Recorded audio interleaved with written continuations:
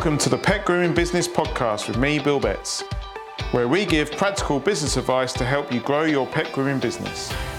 This podcast is brought to you in partnership with Paws and Presto. So without further ado, let's get going.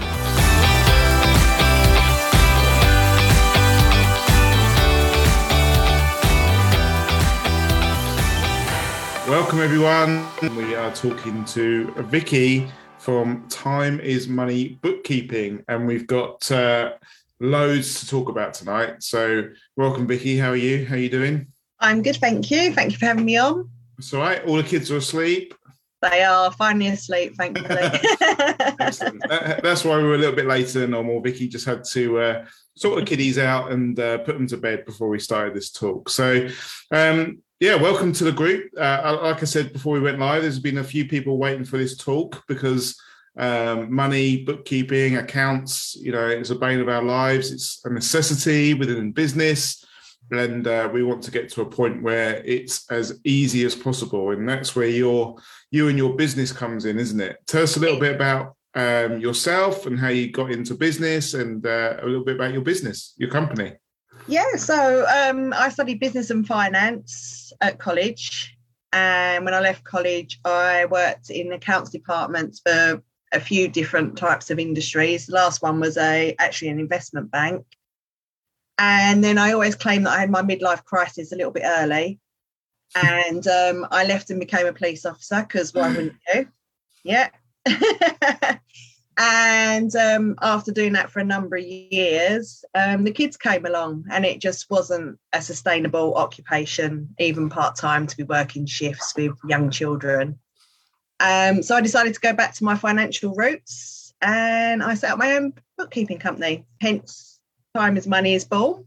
Mm-hmm. And it gives me the freedom to work with different people, but also to work that around family commitments and needs. So I'm able to do school runs and drop-offs and not panic if the kids are ill and can't go to school and stuff like that. So yeah, it's a bit of a win-win for everybody really in our house. And take holidays when you need to and want them. Yes. Not worry about half term approaching or the Easter holidays or anything like that. Yeah. What did you do? I obviously knew you were in the police, but what did you do when you were in the police? What did you? So for the last, probably about the last 6 or 8 years of it, I was a detective constable. Nice. And I worked a lot in safeguarding around missing people and child sexual exploitation and lots of different areas around safeguarding and working with a lot of young people.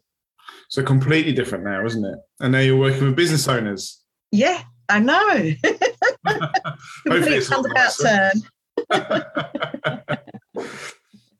So tell us, Time is Money Bookkeeping, what sort of industries do you work with? Pet groomers, any other industries at all? Yeah, I work with tradespeople. Self-employed tradespeople. I work with some broker companies. I've got a real variety from interior designers to online retailers.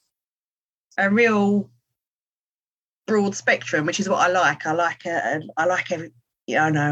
all the different aspects of it, and it's really good to get your teeth into different things because all different businesses come from different angles and have different requirements. So that makes it really interesting. Cool. And have you got a particular favourite accounting software system that you use, or do you use all of them? I can use several different ones, but my absolute favourite is Xero. I am a Xero girl through and through.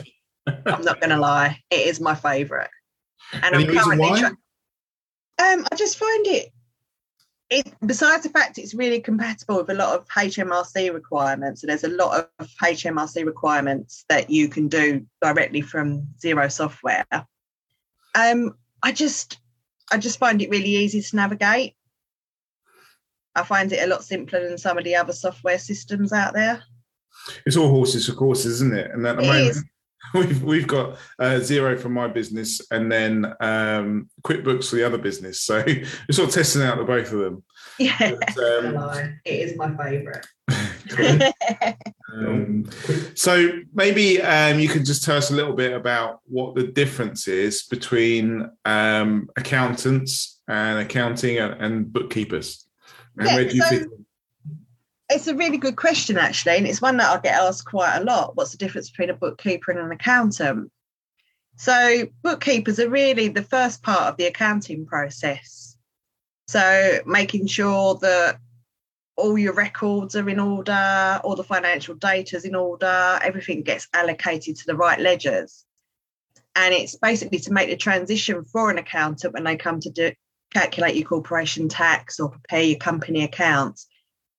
As a bookkeeper, I'll work very closely with the accountants for my clients, and it just smooths that process. So I always liken, if you've ever worked in a big company that's had a finance department, and you'd have all different aspects to the finance department. So you'll have someone doing the purchase ledger, which is making sure the supplier invoices are signed off and paid. And then you'd have someone doing the sales ledger that make sure all the customer invoices go out and they're all paid. And there's all those different aspects. That's the bookkeeping. It's all those different roles, and depending on the client's needs, depends on how many of them you do. And then you'd have your nice finance director in their lovely comfy office doing all the budgeting and the forecasting and all of that. And that's the accountant, basically. Yeah. And do you work with companies, limited companies, but do you work with sole traders as well? Sole traders and limited companies. I've got, I'm probably 50-50 with my client base. And is it the same process for both? Yeah, sole traders, they only have to worry about their tax self-assessment. And they tend to be a little bit more disorganised. They're normally the ones at the end of the year that will rock up with a big box full of receipts. Or carrier bag. Yeah, a carrier bag. My dad always had a carrier bag, always, when he was self-employed. But the process is exactly the same. It's working through what income has come in and what expenses have gone out and which ones are allowable in relation to tax. Cool. And then you mentioned ledgers. What's a ledger? Can you sort of break that down for us? Yeah, so all the different things that you spend money on in your business get attributed to what we call ledgers, and they're basically the different allowable expenses. So any advertising costs or any branding or anything like that, that would be classed as an advertising and marketing. So you'd have a ledger for advertising and marketing.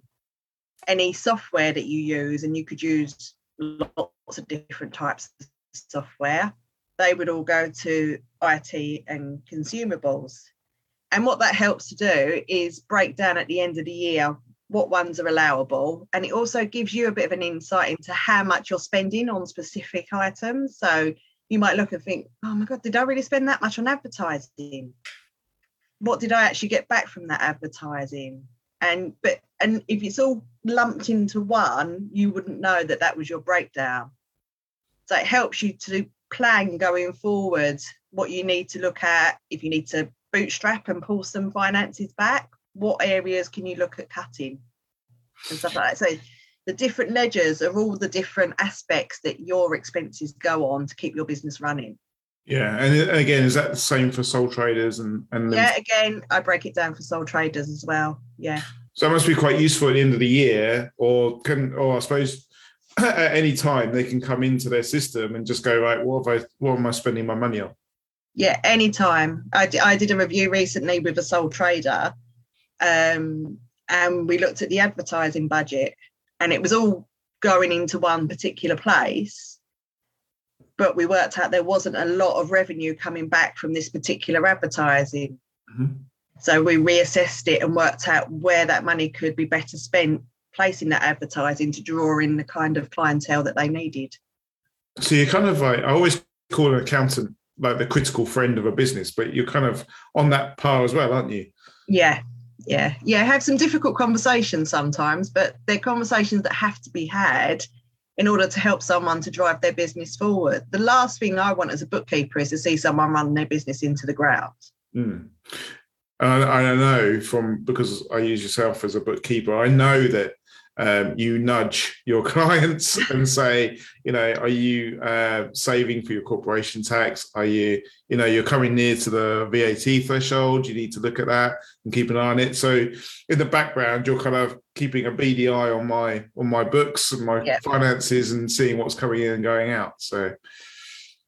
Yeah, I'm like, it's like giving your mum your wages, isn't it? And then asking for spending money a little bit. But it's just making sure that people aren't spending outside of their actual cash flow, and in order to keep their business running and on track. And it's all the different things like knowing that you're coming up to the threshold for VAT, because that's really important. And making even little things like something will crop up on an account, and I'll message and say, did you spend this at this place? Because it's not something I've seen before, or I couldn't relate it to something, just to make sure no one's done something dodgy on your account or got hold of your details and stuff like that. We're just going to take a quick break to mention our sponsor, Paws and Presto. Our pet grooming business uses Paws and Presto towels and have found them to be more absorbent when drying dogs, quicker to wash, quicker to dry, and they take up less room in the salon. They also weigh less than normal towels when wet and come in a wide range of colours. To find out more, visit pawsandpresto.com. Now let's get back to the podcast. So this kind of feeds into record keeping, doesn't it? So tell us a little bit about what record keeping is, and so we can understand it and break down some of the terminology and then the importance of record keeping within your business. So HMRC, it's a requirement that anyone that runs a business keeps good records. They have to keep good and accurate records. Sole trader and limited? Sole trader and limited, you need to keep records.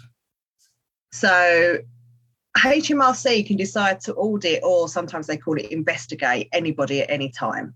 And there might not even be a rhyme or reason to it. You could just be the unlucky one that gets picked out of the pool. And you do not want to be caught with bad record keeping. They can fine you £3,000 just like that if they think that your records aren't being kept properly, and nobody wants that. No. And then you're then on their radar, aren't you? So you're likely to be scrutinised quite a bit going forward, and nobody wants that either. So record keeping, it's referred to as the 6-year rule. So you're required by HMRC to keep all your records for 6 years from the end of the tax year that they relate to. So if your tax year, as a sole trader, say your tax year was from April 2021 and is going to finish on the 5th of April 2022, any records pertaining to that have to be kept until April 2028. Mm-hmm. And the great thing now is we're HMRC are getting more with the times. Before, everyone used to have cupboards and lofts full of big folders full of paper, but they will accept now if you keep your records digitally. So that's like uploading the receipts onto the system and stuff like that. Yeah. I've still got a lot of paperwork there. It's hard not to sometimes. And the other thing is, when you go into or if you have a customer come in and they tap their card contactless on the card machine, they'll only get, or you get a receipt, don't you? But they don't. So we retain that receipt, don't we? Yeah, I thought it was the other way around, but. Yeah. Till rolls, people sometimes forget this, but till rolls are classed as part of your record keeping. Mm. So that's the one bit that you can't really digitalise at the moment. Right. But yeah, so if you spend any petty cash, so you keep the receipts from any petty cash that's spent. It could be orders or delivery notes. Mm-hmm. Any invoices you make, not so much probably with your groomers, but any client invoices that you send out, they're part of your record keeping. Till rolls, receipts, anything like that. And if you've got employees, payroll. The retention on that is 3 years, not 6, but you still have to keep your copies of any pay slips, your copies of any information that you've used to calculate that. So any information in relation to annual leave, sickness leave, maternity leave, paid overtime, anything like that, you have to keep those records for 3 years. I'm kind of assuming, or maybe I'm hoping now, that the person that does our payroll will also be keeping that kind of information for us. They should do, yeah. Excellent.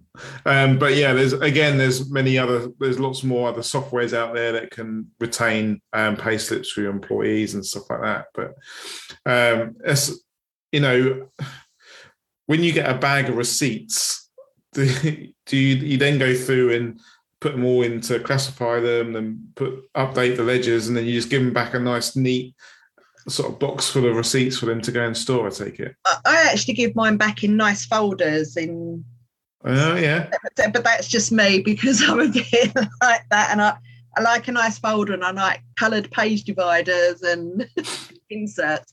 But yeah, no, I don't hand them back in boxes. I do hand them back in nice folders. But yeah, you can still end up, if you've got one of those people that hoards on to lots of paperwork, that's a lot of storage. Yeah. So we get all this information coming in, and then transactions and invoices and bills and receipts. And then we need to reconcile it, don't we, against our bank statement or against the systems that we use. What happens with that? So reconciliation, it's a word that for some reason scares a lot of people, or they don't quite understand. And my mum is in her 70s, and she's been reconciling her personal bank account for as many years as I can remember. And she still does it to this day. So she will, whenever she purchases something, she will never go without a receipt. She'll always make sure she gets a receipt. Mm-hmm. And every month she gets her bank statement, and she sits there and ticks off the receipt against the payment to make sure that it was the right amount, it went to the right, and that nothing else untoward has come out of her account. And that's basically what reconciling is, making sure that your supplier invoices that you've paid match up with what money has gone out of the bank, and vice versa, that your customer money matches what's gone into the bank. And I think this is where I massively tripped up with QuickBooks, where I fell for the adverts, I suppose. And it's sort of like, it's really easy, you just scan your receipts, but I didn't do any kind of reconciliation of the bank statements. And then once something goes a little awry within these systems, it all starts to fall out of place, doesn't it? And I think that's what happened with me. Yeah. And the longer you leave it, and some people, and it would frighten me to do it, but some people will wait until the end of their financial year to then start looking at their receipts. And then you've got a whole year's worth of backtracking to make sure everything adds up and balances. And if there are any issues, it's a lot easier to try and reconcile them while they're fresh in your mind, as opposed to when they were months down the line. Yeah. Yeah. And once you have little errors in your systems, they then start to escalate into bigger and bigger errors, which then cost you a lot of money to then go and sort out. And I've been there. We've done that. We digitalized. We used to run our business off a spreadsheet, off an Excel spreadsheet, and then the legislation changed. Making Tax Digital came in for VAT, to pay your VAT digitally, and then so we signed up to the systems. And then it all started going wrong. And it becomes quite expensive to unpick it and unravel it. And even now, like a year or two into it, we're still unraveling it a little bit. I don't think we've ever been quite up to date. So, yeah, it's one of those things that if you can try and start getting it right from the beginning, but it's all software, it all can have its glitches at times. None of it is foolproof, which is why you need that human element to double check. And as much as I look through your stuff, you also go through and double check. And we've got that extra layer of security, so to speak, that where we're both having a look. So will you actually take your client's bank statement and then go through every single transaction and put it into a ledger, so allocate it to a ledger, and then make sure that all the spending and all the income is there. Yeah. Cool. And this is a question that comes up a lot, and something that we don't deal with because we've got a card machine that pays us the full amount every time. But a lot of people now are using Square, SumUp, LowPay card machines. So when the bank, so your system picks up your bank feed and mirrors your bank feed, so what's coming into your bank. So you might take £50 from a customer on Monday, and then Tuesday, £49.30 goes into your bank. Then that gets copied across onto whatever system you're using. How do you then reconcile? How difficult is it? Or have you got any tips or tricks on how to reconcile that payment without having to remember what everyone's like done or paid you and stuff? Yeah. So generally, if you know the percentage that your card provider is charging, you calculate that on. So with, I think about 1.79%. Yeah, I think SumUp is 1.69, isn't it? Or some are 1.79. So if you look at the amount that's come in and times that by 1.0169, that will give you the amount that it should have been. It will tell you how much has been taken off. And then you go and match that with a customer. So then you can match that with your customer, and the difference you would allocate to bank fees. Right. Does that start to get quite complicated or laborious, or? It can do at times. They're probably the trickier transactions because different pay providers and different machines charge different rates. So you have to keep reminding yourself, right, that's that one, that charges this, so we've got to work out this amount. Yeah. Some are really good because they'll send you a statement of how much they've taken in fees, so then you can work that out on a monthly basis. But yeah, it's difficult. I had to do it recently with being treasurer of the preschool committee, and they now take card payments for their fees, and I have to sit and work out the fee percentage and all of that. So yeah, they are the trickier ones, but once you're doing them and you get used to doing them, it becomes a bit more fluid and it becomes a bit more natural. And I suppose some people don't even realise actually that, like, I suppose to begin with, they expect to have the full amount land in their bank, and then they don't. Yeah. So some people think they're going to get the full amount and then get a bill for the fees, and it doesn't work like that. They will take the fees at source and then pay you the remainder. Yeah. Cool. So we kind of touched on what reconciliation is and how to do it, and then obviously we've touched on it, the consequences. Have you got any other consequences for if you don't reconcile your accounts? Yeah, I mean, there's a number of things that can happen. The first is you could be the victim of fraud and not know it. If you're not checking and reconciling your bank account regularly, and fraudsters are quite savvy, they'll start off, they'll take the odd 20 quid here, and then, oh, no one's flagged that up, right, we'll take 40 quid, and then it increases and it increases. And you can't rely that your bank is going to spot that that's a dodgy payment straight away unless they've had other complaints. And if you're not flagging it up, they might think, oh, it's someone they're using then, especially if you've got lots of transactions coming in and out. Doesn't mean to say that when you do flag it up, you won't get your money back, but that can take time, and that's time and interest that could have been going towards your business because that money could have still been in your account. So that's one of the things. Secondly, you might have customers that haven't paid you yet and you haven't realised. Yeah. If you're not checking, how do you know that all your payments are up to date? Yeah, and not so much necessarily for the groomers, because a lot of them are going to take money as they're doing the work. But for some other businesses, if you're not checking your account regularly, you could have outstanding invoices and people owing you money that you haven't chased because you haven't realised. And likewise, sorry, go on. Yeah, you say that. Actually, there may be some groomers, and there are quite a few that just do bank transfer. So it might be that they're chasing for the money, or they're not realise that the money's gone in. Yeah. And you get busy and you might forget that one or two people were going to pay by bank transfer. And then it's not until later down the line.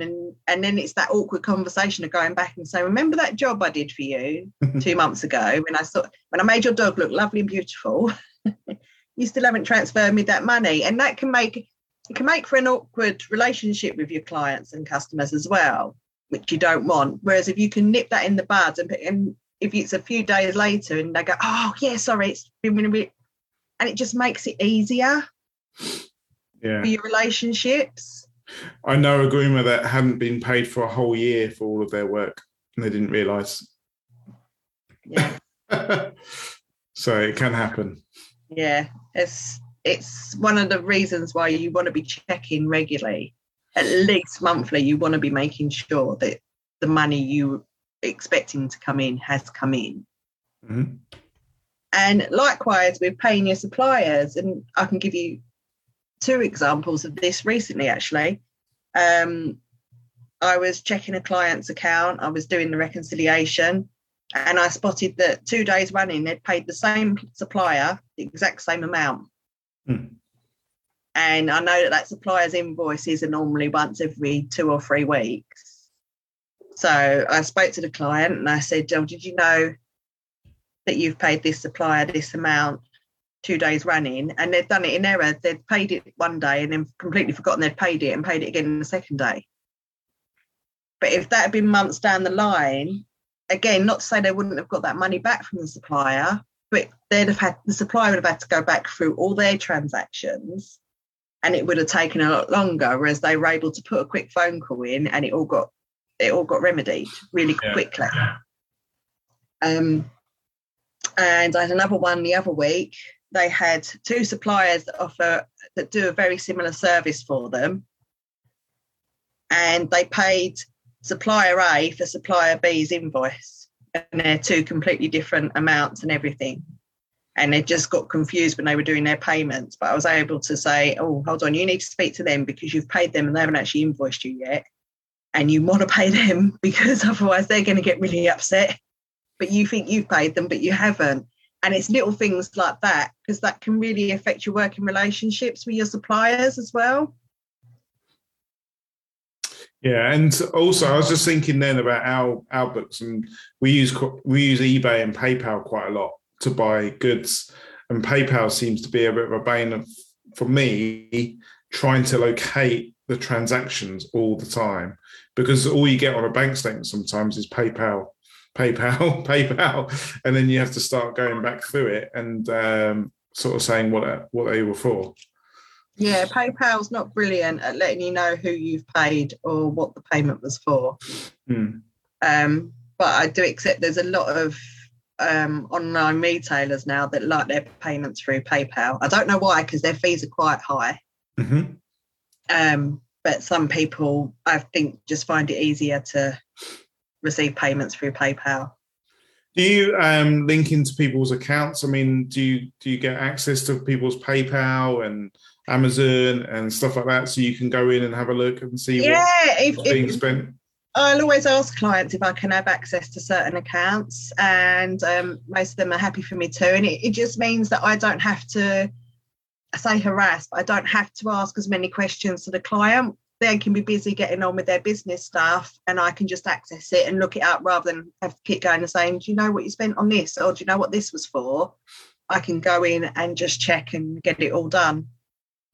I know you can on Amazon, you can allow people on a business account, you can allow people to go in on your behalf and have it, order books or they can buy stuff, or they can just look at the account and see what's going on, can't they? Yeah, and you can limit, because so with a lot of accounts, you can give read-only access, which is all I need to any of those accounts is read-only access. So I can't actually do anything on those accounts. All I can do is go through and check what the transactions were. Yeah, and then allocate them out. Cool. Mm-hmm. Cool. So we kind of done the rules around bookkeeping, haven't we? With the HMRC, six years for your records, and then 3 years for wages. That's gone in. I'm sure my accountant will have been keeping those. We're going to talk a little bit about VAT and how do the bookkeepers sort of help out when you're VAT registered. So this is another reason why it's really important to regularly reconcile your account. So if you're not already VAT registered, you need to be keeping an eye on approaching the VAT threshold. So the VAT threshold is £85,000. So once your turnover hits £85,000, and it's in a 12-month period. And I think where people get confused is they might end a financial year and they weren't on that. And then they think it starts again at the next financial year. It doesn't. It's a rolling 12-month period. Well, they wish it starts again. Well, no one would pay that if that was the case a lot of the time. And there are implications to not notifying HMRC in a timely manner that you are approaching the VAT threshold. So they can impose fines. They can impose a failure to notify penalty, but also they will expect you to pay any VAT for that period when you should have become VAT registered, regardless of whether you've been charging your clients VAT. So that's going to cost you in the long run because you won't have been adding VAT onto your prices or including VAT into your prices, but you're still going to be expected to pay the VAT for that period to HMRC. Yeah. Discovering that you should have been VAT registered 4 months ago, HMRC, they won't, and they're not into excuses either. They don't really care. The fact of the matter for them is you should have been VAT registered 4 months ago. You owe us 4 months worth of that. So I didn't know it doesn't wash. No. No, doesn't wash at all. No, the dog ate that leaflet with that information on doesn't wash. None of that washes. And to give you some examples, so if you are late registering 9 months or under, they will charge you 5% of what you owe on top of what you owe. Between 9 and 18 months, 10%. And over 18 months, 15%. And bearing in mind, as I say, in that period, you won't have been including VAT in your prices because you weren't aware you should have been VAT registered or you hadn't realised. It's a costly expense. It's an expensive mistake to make. So not only do you you keep an eye on the accounts and you obviously put the nudges in as and when people are starting to come up to the threshold and start preparing for it. How do you help people once they're over the VAT threshold as a bookkeeper? So I make sure then every quarter that everything is up to date and that we have all the invoices that we need to show that VAT was paid. So any supplier invoices where you pay VAT and it's UK VAT, some people don't realise that as well. So I had a client who sent me a load of invoices through to for their VAT return, and they were Dublin, America, China, and they had their own VAT on it. And I was like, you can't claim that VAT back because it's not UK VAT. So it's only your UK suppliers. But I need to see the invoices to see that they charged you VAT. Mm-hmm. So I would make sure that all the invoices with VAT, we've got copies of all of those, and I'll make sure that everything is tallied up and reconciled. That 3-month period is all ticked off, and we've got all the paperwork we need. Yeah, I'm going through this at the moment with our pet groomers. We've come to the end of the quarter, and before I've gone into QuickBooks and said yes to the VAT invoice and sent that off to HMRC, I've asked our bookkeeper to go over it and make sure that all the figures we're flat rate VAT. So he just needs to go through all the money that we've taken in. And once he gives us the nod and says, yeah, I'm happy with all the figures are correct, I can then send the the VAT return off to HMRC and then pay the bill. But I don't want to be paying too much, if the figures are wrong. Obviously, if you pay not enough, you can always sort of catch it up. And I suppose if you pay too much and you don't realise it, they'll probably just take it off your next quarter. But if you pay too much and don't realise it, they'll keep the money. They don't check this stuff, do they? It's all done on trust between you and the HMRC. And it is a lot of trust, yeah. A lot of it is done on trust. I was always very surprised at that. It's like you declare what VAT that you need to pay and then you go and pay it. I was always like completely... and I think other people just think, HMRC will let me know if I've got it wrong. They don't. No. They just take you on face value. And if you've paid too much tax, they don't come and tell you, do they? No, unless you notify them that you've got it wrong and that you've actually overpaid them, they're never going to be forthcoming and giving you money back. No. So you just go in and check all the figures, make sure the VAT is correct, and then give them the nod. Do you have access to people's accounts? So you go in and pay it for them, or is that always something that we have to do as business owners? No, I can, for some on Xero, I can do the submissions, and others, if they're on different softwares and I can't, then my brother's an accountant, so he does it through his agent's account for me. So that's sending off the submission, isn't it? Yeah. Yeah, cool. And tell us about the sort of preparation for end of year accounts. What sort of stuff do you do, especially if mine's coming up soon, so it'll be quite interesting what you're going to do for me. What's the process as we come up to the end of year accounts? So besides the fact that making sure everything's been reconciled for the whole year and it's all been allocated to the right places, I then go through and double check and make sure that everything looks right. So I'll go into your advertising and marketing. I always use that one because it's the first one on the list when it runs alphabetically. So it's not that I'm a big fan of advertising and marketing. And I'll just make sure, because I am human as well. And I might look down and go, oh no, hold on, that's not. I know that should be in IT. And then so I will go through each of the ledgers to make sure that everything looks right. And we'll go through and double check and I will say to you things like your mobile that you use for your business, you pay that out your personal account. How much is it? We need to allocate for that because that's a business expense. So although you've not paid it out of your business account, it still needs to be attributed to your business expenses. Besides the fact that will help to keep your corporation tax down. Yeah, it is a business expense, so we need to show that it's allocated. So I'll then go through with you to make sure if there's any bits, we'll sit and I'll get you to check your personal bank statements and go, is there anything there that flags up that was for the business, but you paid it out your personal account, not your business account, to make sure that they don't get missed off when it comes to calculating all your expenses.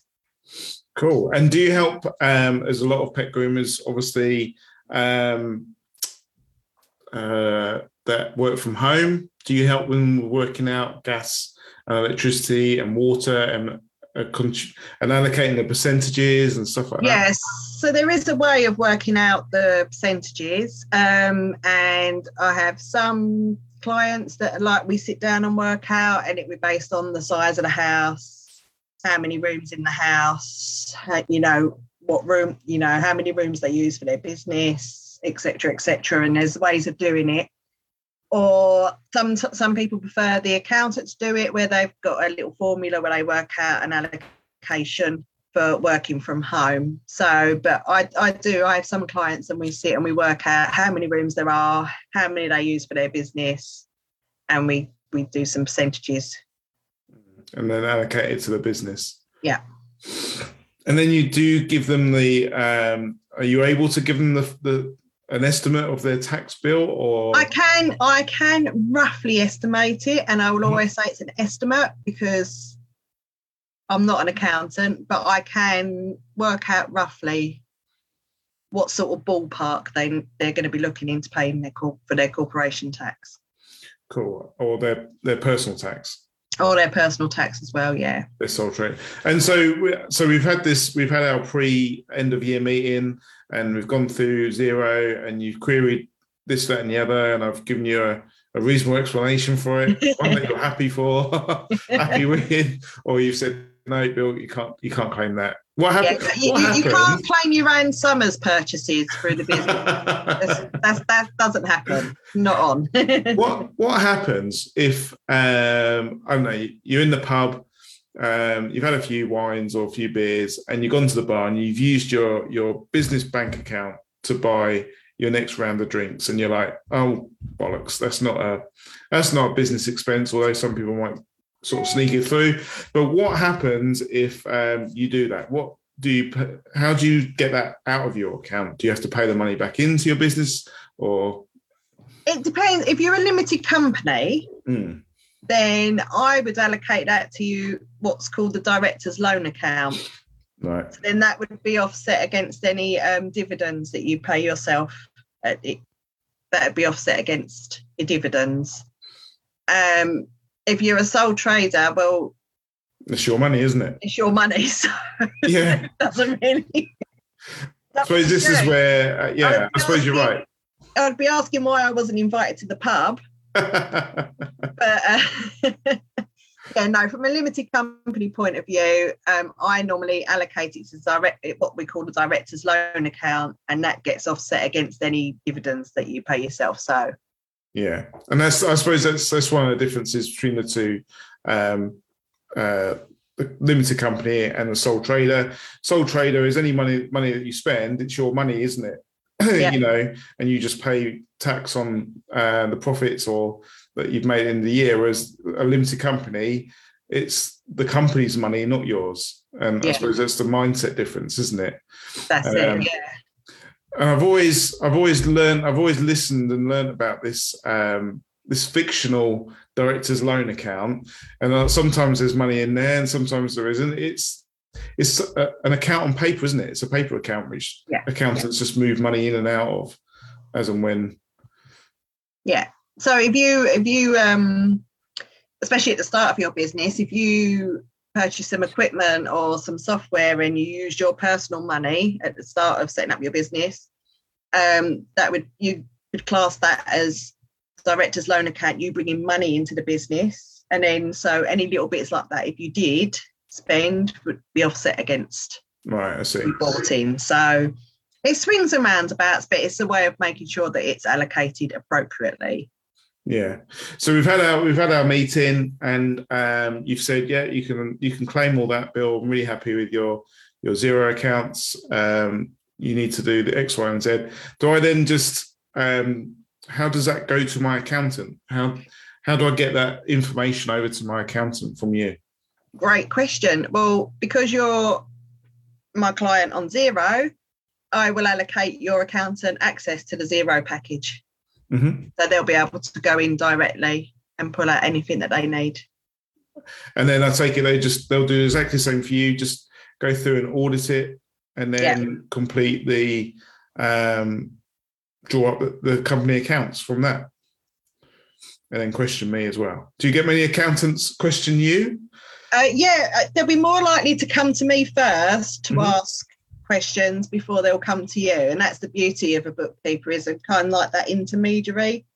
So they'll come if there's a query or something that flags up to them or they're not quite sure about, they'll ring me first and say, oh, I was looking at this is in here, can you just go through this with me? And that just saves the client from taking phone calls and getting stressed out by the accountant going, I don't know, I can't remember what I did with that. I'm able to then go through it with them. I don't get, to be fair, I have not, touch wood now, I've not had that many, to be fair, but every now and again I'll just get a quick query from an accountant. But generally, if we've got everything straight before we submit it to the accountant and give them access to it, then there's not normally too many issues. So in theory, it should be a lot less work for the accountant. Yeah. I don't think they charge less, though, if you have a bookkeeper in. Sadly not, no. Wouldn't that be nice? I know, because you're doing all the work for them, aren't you, really? But for me... Yeah, I'm doing all the work. I started my business, and I thought, yeah, I'll do all my accounts. I'll do it on a spreadsheet, not a problem. I'll do my own payroll. And then within 3 months, I think I contacted you and said, I need you to do this for me. And then I messed up my payroll. And so within a couple of months, again, I just spoke to the accountant and said, look, can you do my payroll as well for us? And it's been worth the weight in gold because, I've had to go back to the accountant and say, I'm paying loads of, I'm paying tax. Is there better ways of doing stuff? And we've had the discussion about paying dividends. We've had a discussion of putting Emma on the payroll to open up national insurance allowances and stuff like that. So the conversations that we have with accountants and bookkeepers, just one educates us and allows us to understand what's going on within our books and what we can, using tax effect efficiently, isn't it? And helps us to save money.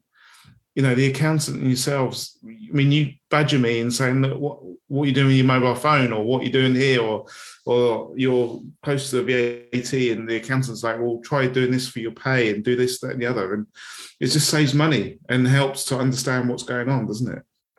It does. And I read a little while ago, it said that self-employed people generally spend on average 2 hours a week trying to do their bookkeeping.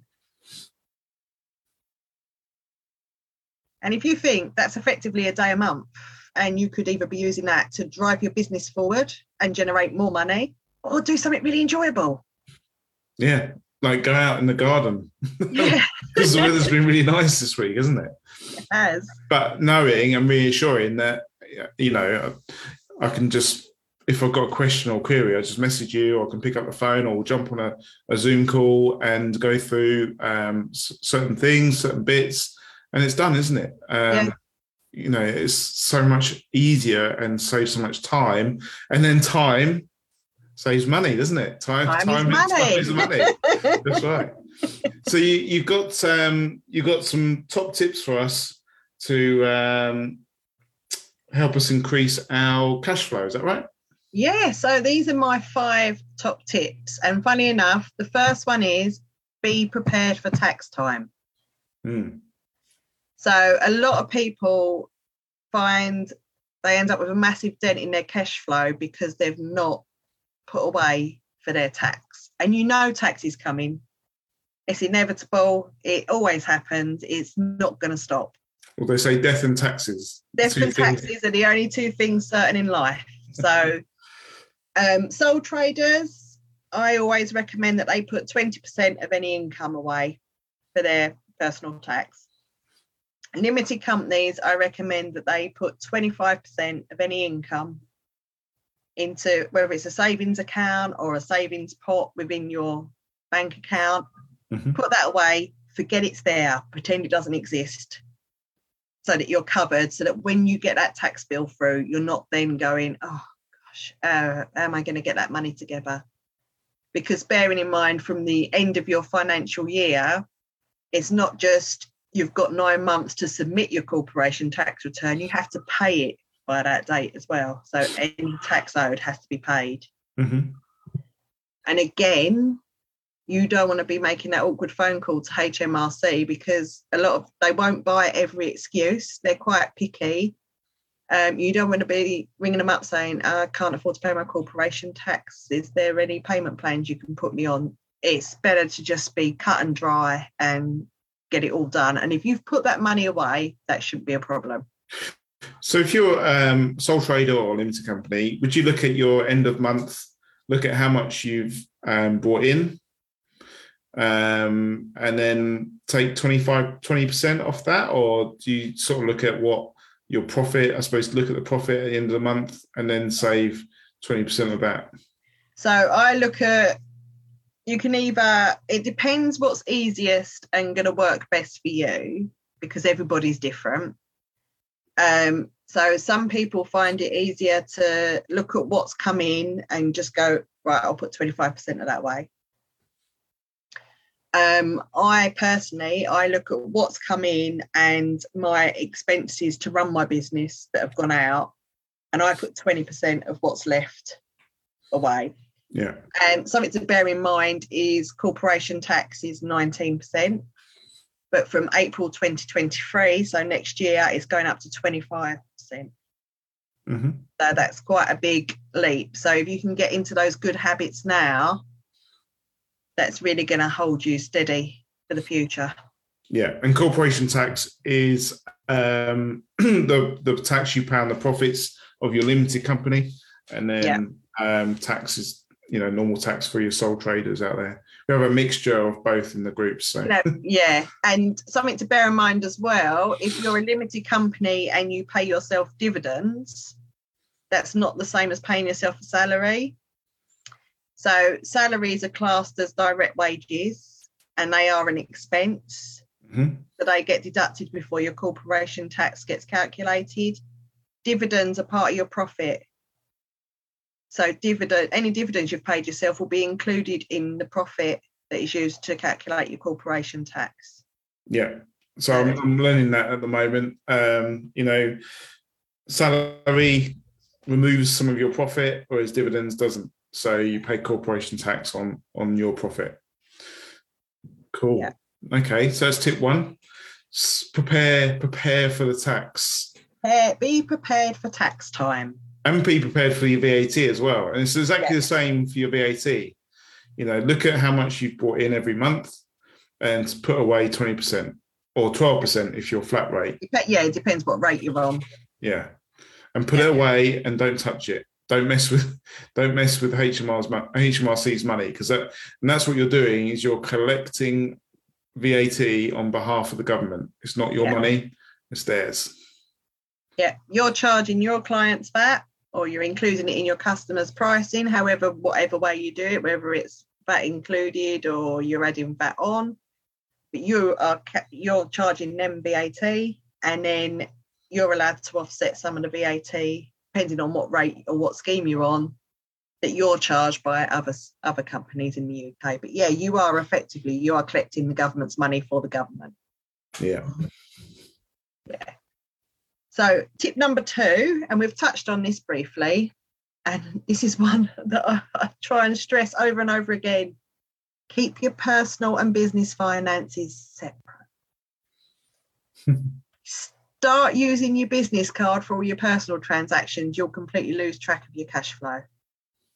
It will become so convoluted and complicated, and you just won't know where you're at.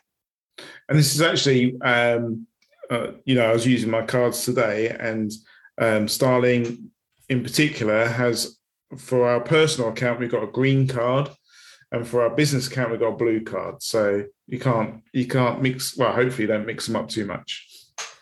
Depends how many drinks you've had at the bar before you go up there for the next round. No, that's it. But yeah, it just makes life very complicated, and it will really unbalance your cash flow, and you'll all of a sudden look at your account and go, well, why have I only got that in it? And then it makes life very difficult. Yeah. Cool. Tip number 3.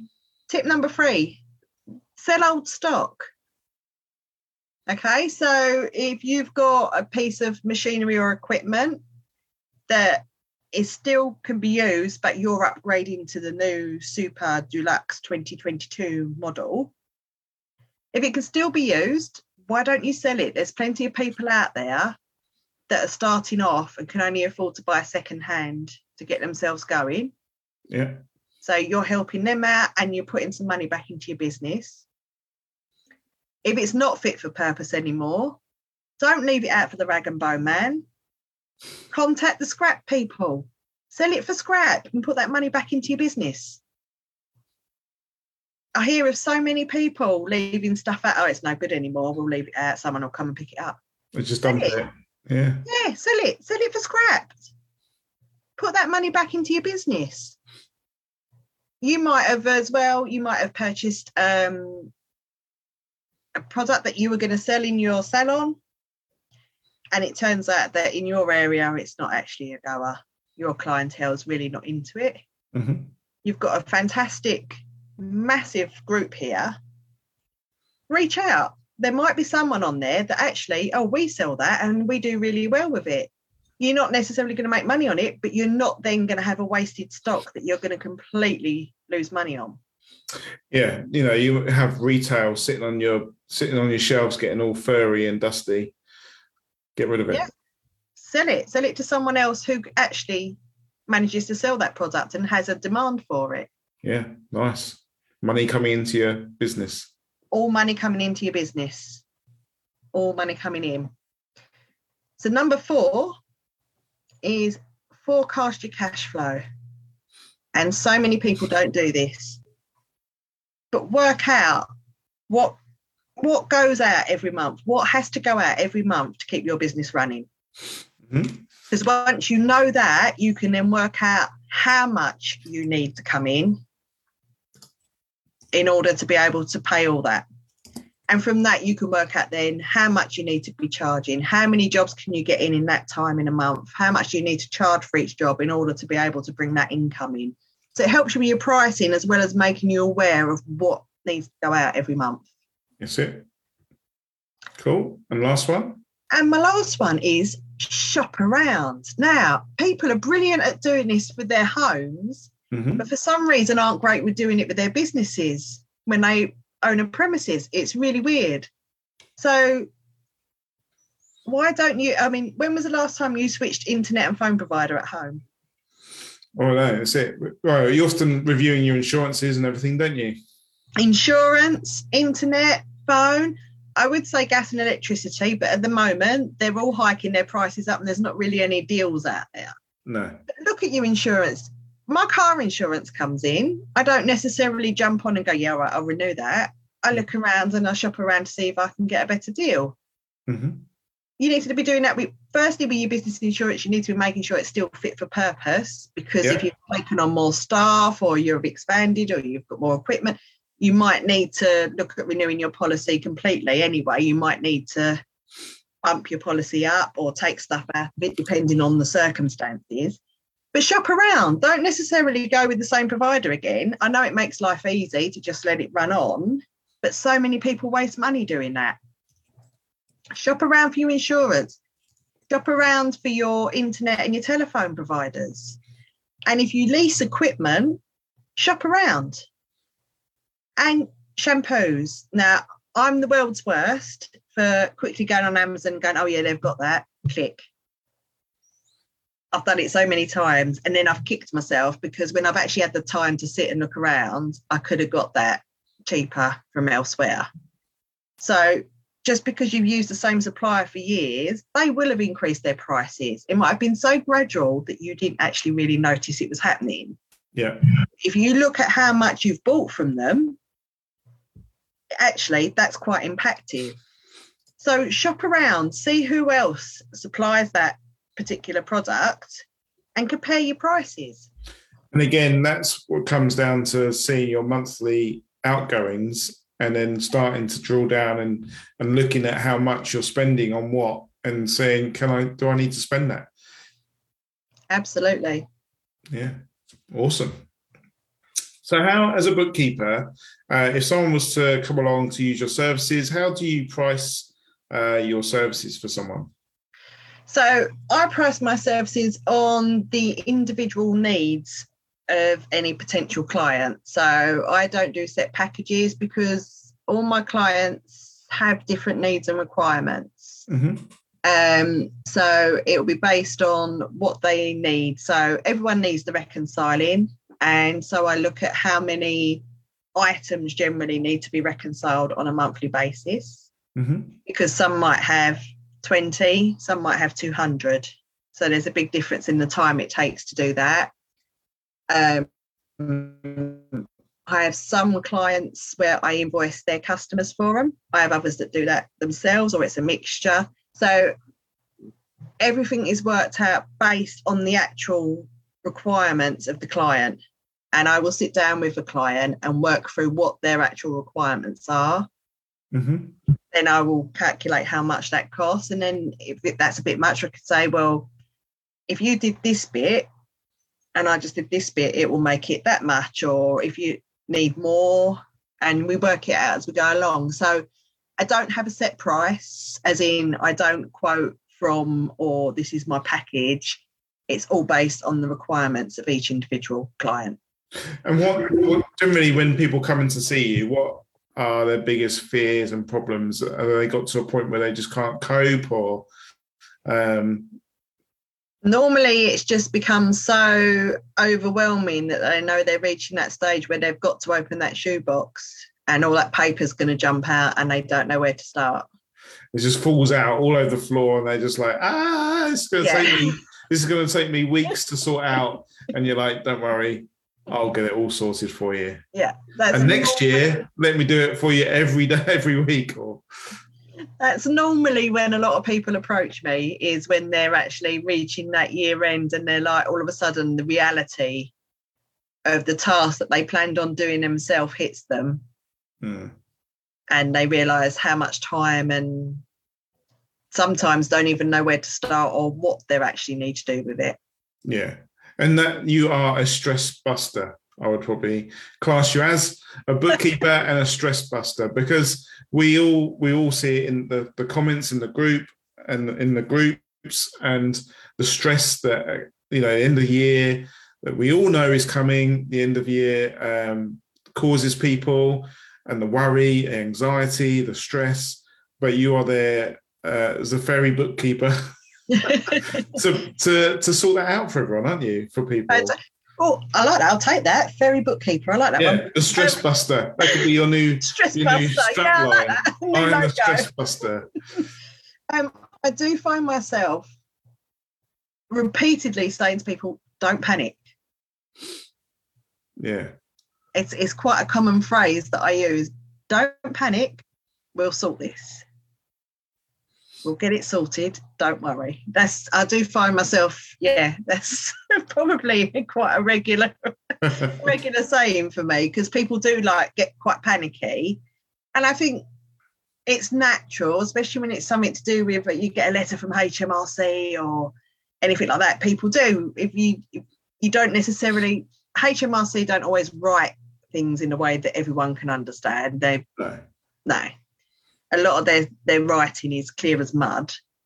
But I think people sometimes go into that panic mode as soon as they see those letters HMRC across the top, and they get into it and I just say, send me a copy. Just take a screenshot quickly on your phone, send it over to me, let me read it.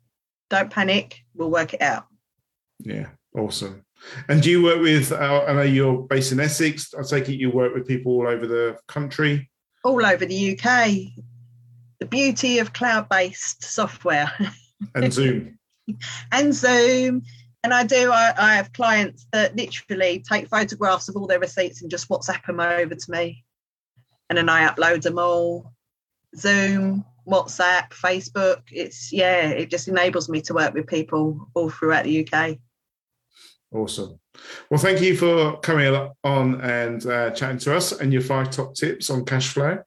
We'll let you get on with your evening, and what we'll do, you hang out in the group anyway, so I'll take you in the talk.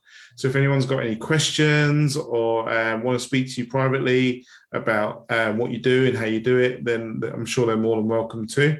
Absolutely. Yeah, I'm in the group, so feel free to either tag me into a comment or message me privately if you don't want to discuss it out in the open forum. It's not a problem at all. I'm happy to chat. And we'll get your website and contact details out in the comments as well. Fantastic. No, thank you. It's been a pleasure to speak to you this evening, Bill. Excellent. We'll see you soon. Take care. Bye.